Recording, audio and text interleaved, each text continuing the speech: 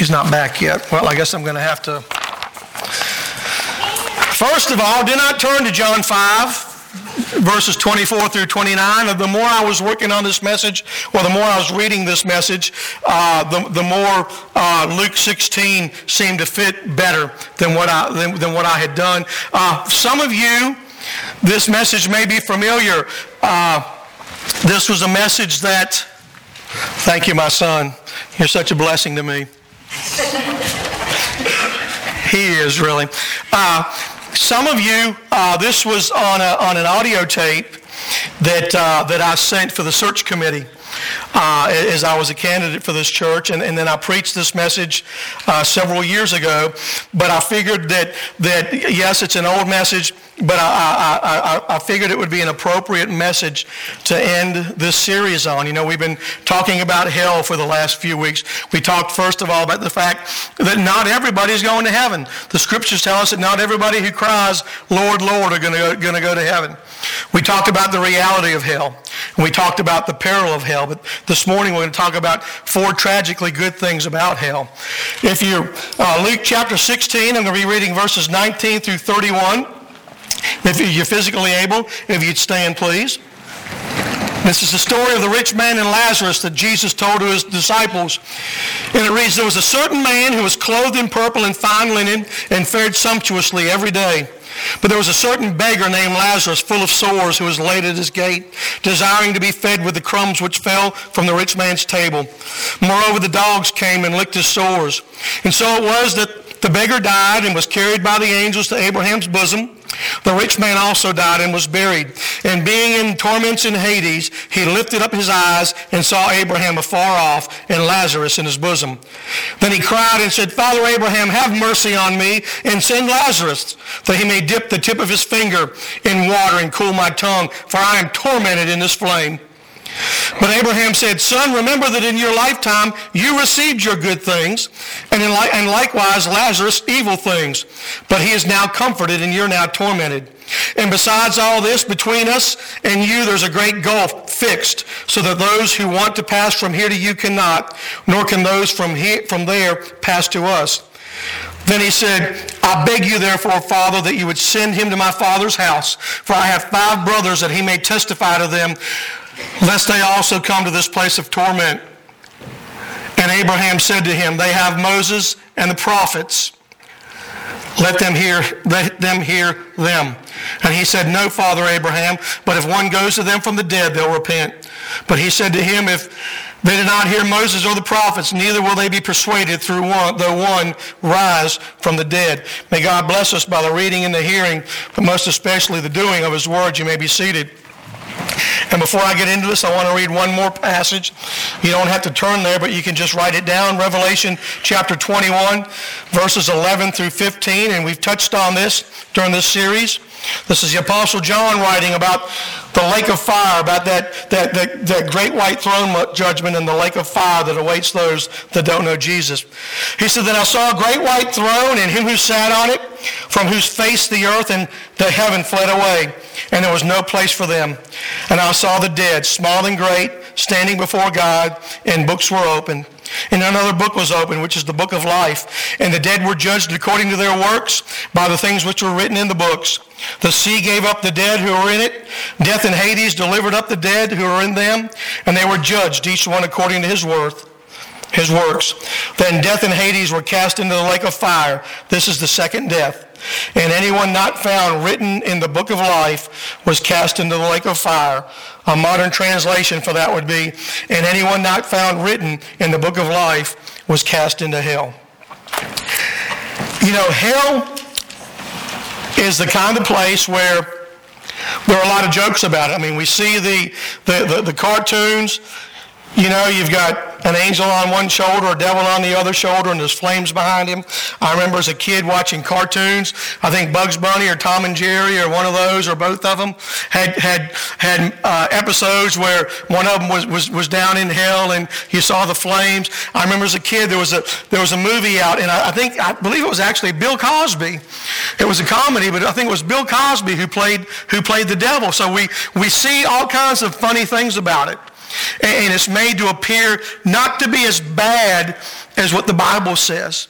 And there are even folks today that joke about hell. They joke about taking over. They joke about heaven doesn't want me, and hell's afraid I'm going to take over. They talk about, hey, I'm going to be partying all the time with all my friends in hell. It's going to be a great place. Now, for those who want to reject what the Bible says about hell and are pretty optimistic about what eternity holds there in hell, this might be a pretty uplifting message.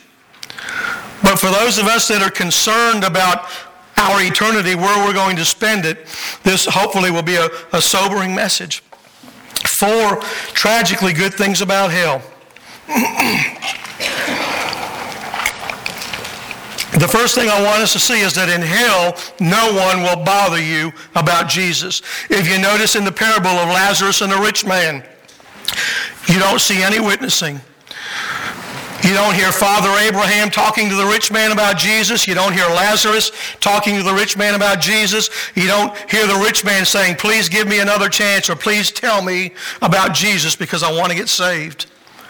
In hell, no one will ever bother you again about Jesus. Let me ask you the question this morning. Do you ever get tired of the chaos and the confusion that those Christians cause every Christmas and Easter?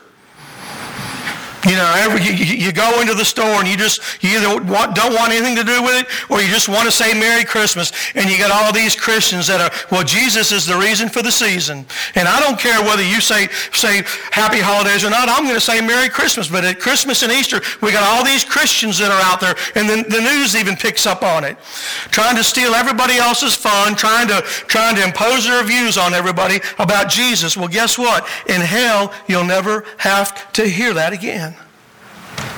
Do you ever get tired of the TV preachers? And I'm not talking about the name it, claim it guys, but the legitimate ones.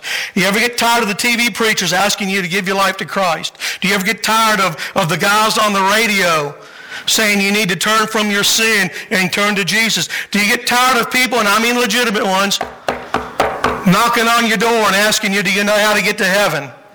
Or folks out in town or at the mall handing out tracts. Do you ever get tired of mom and dad, of your son or your daughter or your grandparents or your friends or your relatives nagging you about church, nagging you about Jesus?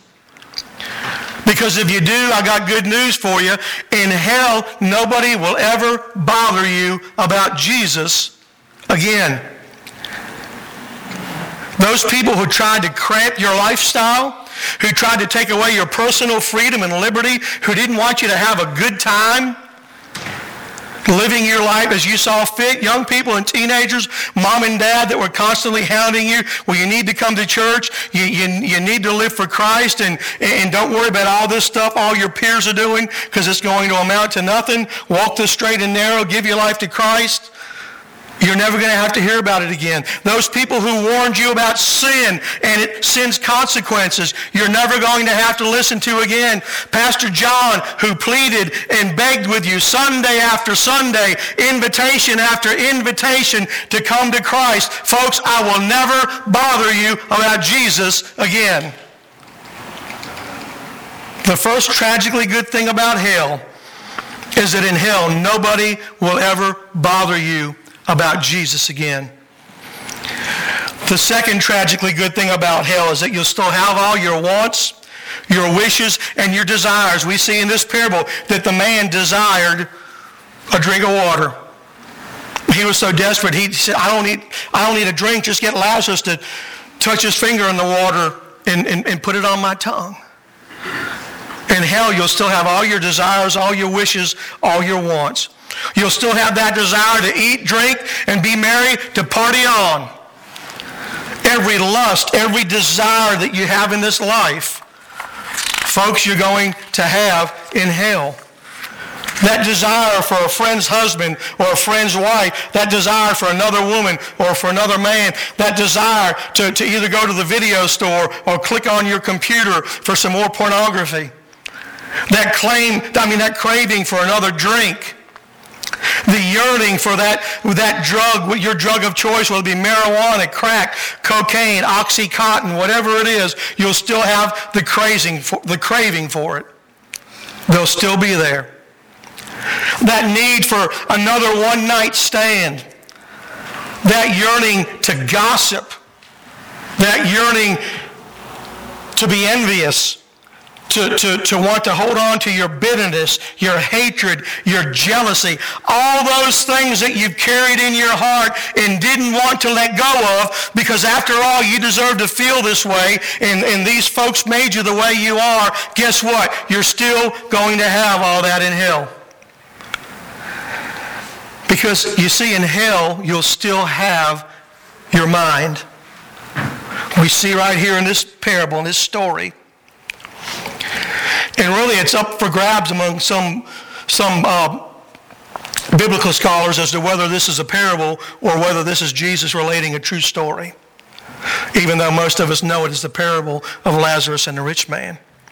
But we see in this passage that the rich man still had his mind. All those thoughts, all those desires, all those things that you think give you pleasure now and think give your life meaning will still be there. There's just one problem, though. In hell, those lusts and those desires will never be fulfilled again. In verses 24, 25, and 28, torment is spoken of.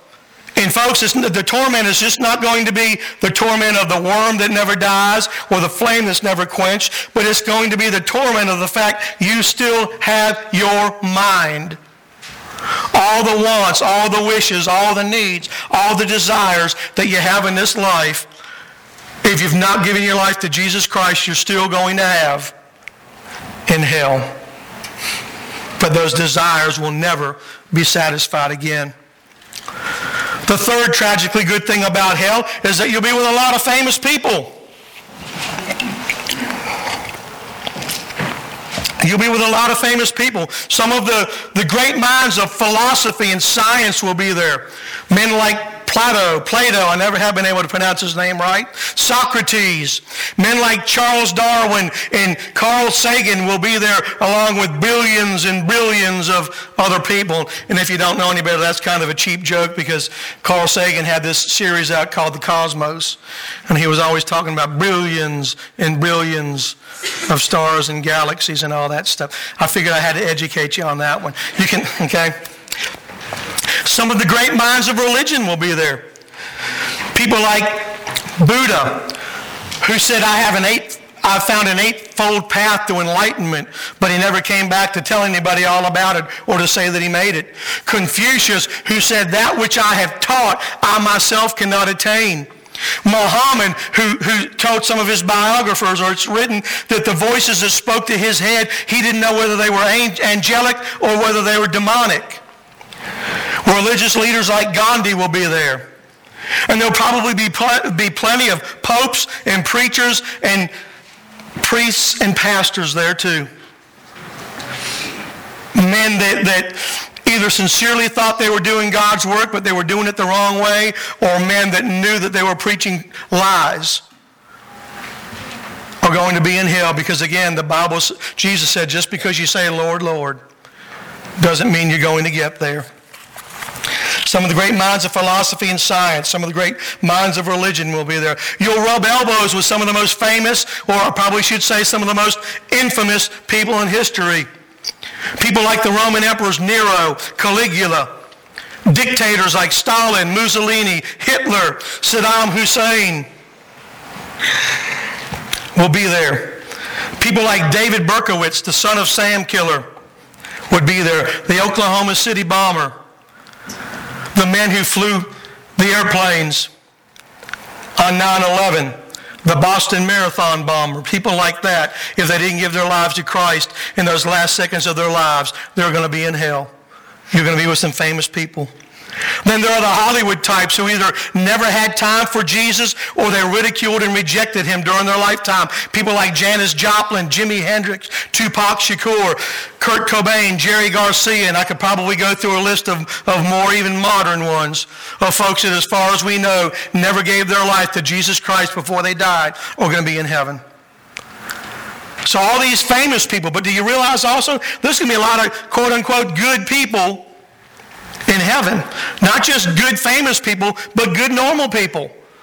Moral people, religious people, praying people, even Bible-believing people, but people that never did anything with their head knowledge of Jesus Christ. There are going to be good people in hell, people who are going to get saved tomorrow,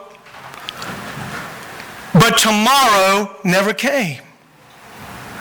In hell, you'll be in some good company because you'll be with some famous people and you'll be with some good people. The fourth and last tragically good thing about hell is that you'll still have your memory. The fourth tragically good thing about hell is that you'll still have your memory. We see here in this passage in Luke that the rich man remembered that he had brothers. He remembered he had brothers, and he wanted Abraham to send Lazarus to tell his brothers about him. In hell, you'll still have your memory. Folks, you'll have an eternity to look back over the great times, the great parties, the great sex, the great drugs, the great gossip sessions, the great backstabbing sessions. Everything that you're living for today and you think makes life worth living, you will be able to remember for all time. All those things you thought were good, all those things you thought you deserved either to have or to think or to say or to do, you'll be able to remember them for all times. But you know what? Sometimes having your memory can have a downside. Because since you have your memory, you'll remember that mom or that dad, that grandmother, grandfather, son, daughter, aunt, uncle, cousin, that relative who tried and tried and tried to share the love of Jesus with you, who tried to get you to come to Jesus Christ and are in heaven right now, and you're not. You'll remember all those folks that witnessed to you, all those loved ones that you thought you were going to be with forever, but they're in heaven now, and you're not, because they accepted Jesus, and you didn't. And while in the agony and torment that will be hell, because again, remember in Mark chapter 4, it says, the worm will not die, the worm eating our flesh, and the fire will not be quenched, the fire that will burn us for eternity. While in the agony of torment of hell, you will remember all the missed chances you had to give your life to Christ. You will remember all the missed chances you had to turn from your sin and to turn to Jesus. Again, the friends and the relatives that invited you to church. You'll remember every time you turned on that TV and saw Billy Graham or Charles Stanley preaching, but you turned the channel. Every time you turned the radio on, or you were going through the stations and you heard something like Billy Graham or Charles Stanley preaching, but you didn't need that junk, and you turned it on to something else. You'll remember every time you got annoyed with me because I wouldn't cut the altar call short. Even though the only reason I didn't cut the altar call short was because I was extending it for you. Because I could see you standing there white-knuckling your pew, grabbing your pew as hard as you can, and you wouldn't come forward, but you knew that God was calling you to salvation. But in your pride and in your arrogance and in your stubbornness, you refused to take that step. If you're here today and you don't know Jesus Christ and you never accept him and you wind up in hell for eternity, for all eternity, you will remember Mother's Day, May 12th, 2013. For eternity, you will remember this message and you will cry out, why? Why? Why didn't I listen? Why did I not accept Christ? Why did I not do what was so simple, but yet I knew I needed to do, but I was too good for it?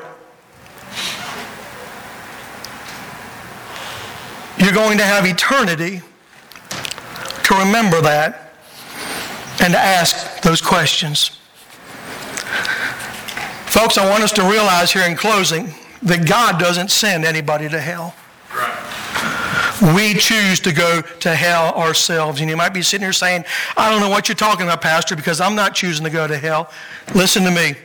By rejecting Jesus Christ as Savior, you're choosing hell. According to the Bible in John chapter 3, if you've not turned from your sin and turned to Jesus, if you've not been saved, if you've not been born again. See, these aren't Baptist words. These are Jesus' words. You can go back to John chapter 3 and find them. Amen.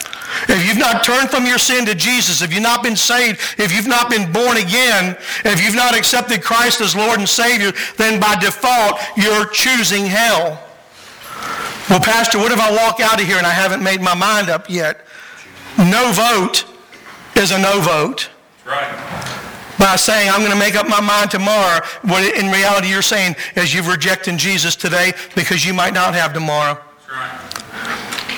Jesus said in John 14:6, I am the way, the truth, and the life, and no one comes to the Father but through me. You don't get there through being a good person. You don't get to heaven by being a moral person or a religious person or a Bible-believing person. You don't get to heaven by doing good deeds and good works, by giving money to charity. You get to heaven only through Jesus Christ. Folks, I'm not talking about adopting a philosophy. I'm not talking about adopting a religion or adopting a faith. I'm not talking about becoming a member of Victory Baptist Church or becoming a Baptist. I'm talking about giving your life to Jesus Christ. All that other stuff will come later. Right. But are you rejecting Jesus Christ this morning as Lord and Savior? Again, Jesus said, I'm the way, the truth, and the life. See, God loves you so much. He loves us so much that He gave us a free will to either accept Jesus or to reject Him. He does not force us to love Jesus, because if we're forced to do it, it's not really love. That's why He gives us a free will. He gives us the free will to accept Jesus or reject Him today. What are you going to do with Jesus today? 4 tragically good things about hell. Nobody will ever bother you about Jesus again. You'll still have all your wants, your wishes, your desires. You'll be with a lot of famous people. You'll still have your memory.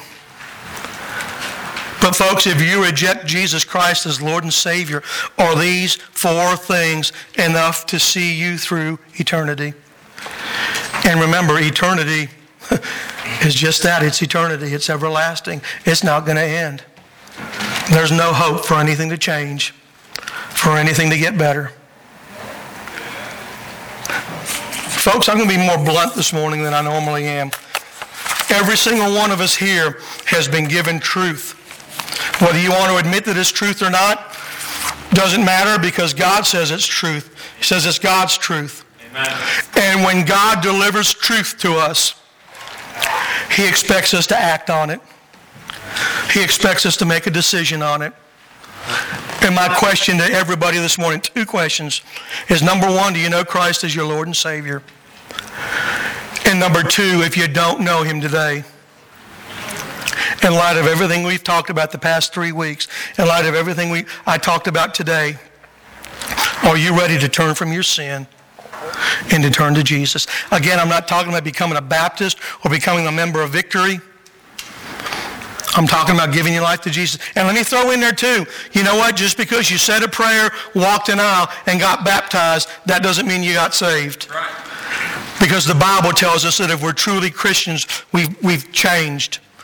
Everything about us has been changed. For some of us, it's like that. For some of us, it's a work in progress. But we don't walk the same way, talk the same way, live the same way, act the same way, think the same way, do the same things we used to do if you're truly saved. We may stumble into them once in a while, but that's not going to be the normal for our lives. So my question today is, do you know for sure that you're truly saved? And the second question is, if you know that you're not saved, are you ready today to quit playing games and turn from your sin and turn to Jesus Christ and ask Him to save you? Because this, and I don't say this to scare people. If I say so many times, if I could scare you into accepting Christ, I'd do it.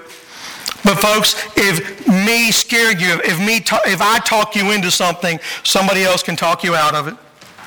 But if Jesus, if God's Holy Spirit talks to you about something, it's going to stick. Either you're going to accept it or you're going to reject it. Are you ready? If you're not sure, or you know for sure you're not saved, are you ready to turn from your sin and turn to Jesus this morning? Well, preacher, what do I got to do? Just what I said. Turn from your sin. Turn to Jesus. Ask Him to become your Lord and Savior. Ask Him to take control of your life. Ask Him to forgive you of your sins. If it's your desire this morning to come to know Him as Lord and Savior, I want to lead you in a prayer. Keep in mind that the prayer is not what saves you. Jesus is who saves you. The prayer is just the tool, the vehicle, the method, if you will, to speak your heart to God. And if it's your desire to come to know Him this morning, would you just say this prayer with me, with every head bowed and every eye closed? Heavenly Father, I realize this morning that I'm a sinner. Lord, that means I've done things to disobey you with my thoughts, my words, my actions. And Father, I'm sorry for that. Lord, I realize this morning that hell is a real place. And God, I don't want to go there. But I also realize this morning you sent your Son Jesus to die on the cross to take my punishment so I don't have to go to hell. He shed His blood to cover my sins so I don't have to go to hell. And Father God, right here and right now, though I don't understand everything, based on my faith in you, based on my faith in your word, I turn from my sin and I turn to Jesus. I ask Him to save me, to become my Lord and Savior. Lord, I ask Him to take control of my life, every aspect of it, for Him to live through me. And I promise to live for Him and love Him the rest of my life. Father, thank you for this gift. In Jesus' name, amen.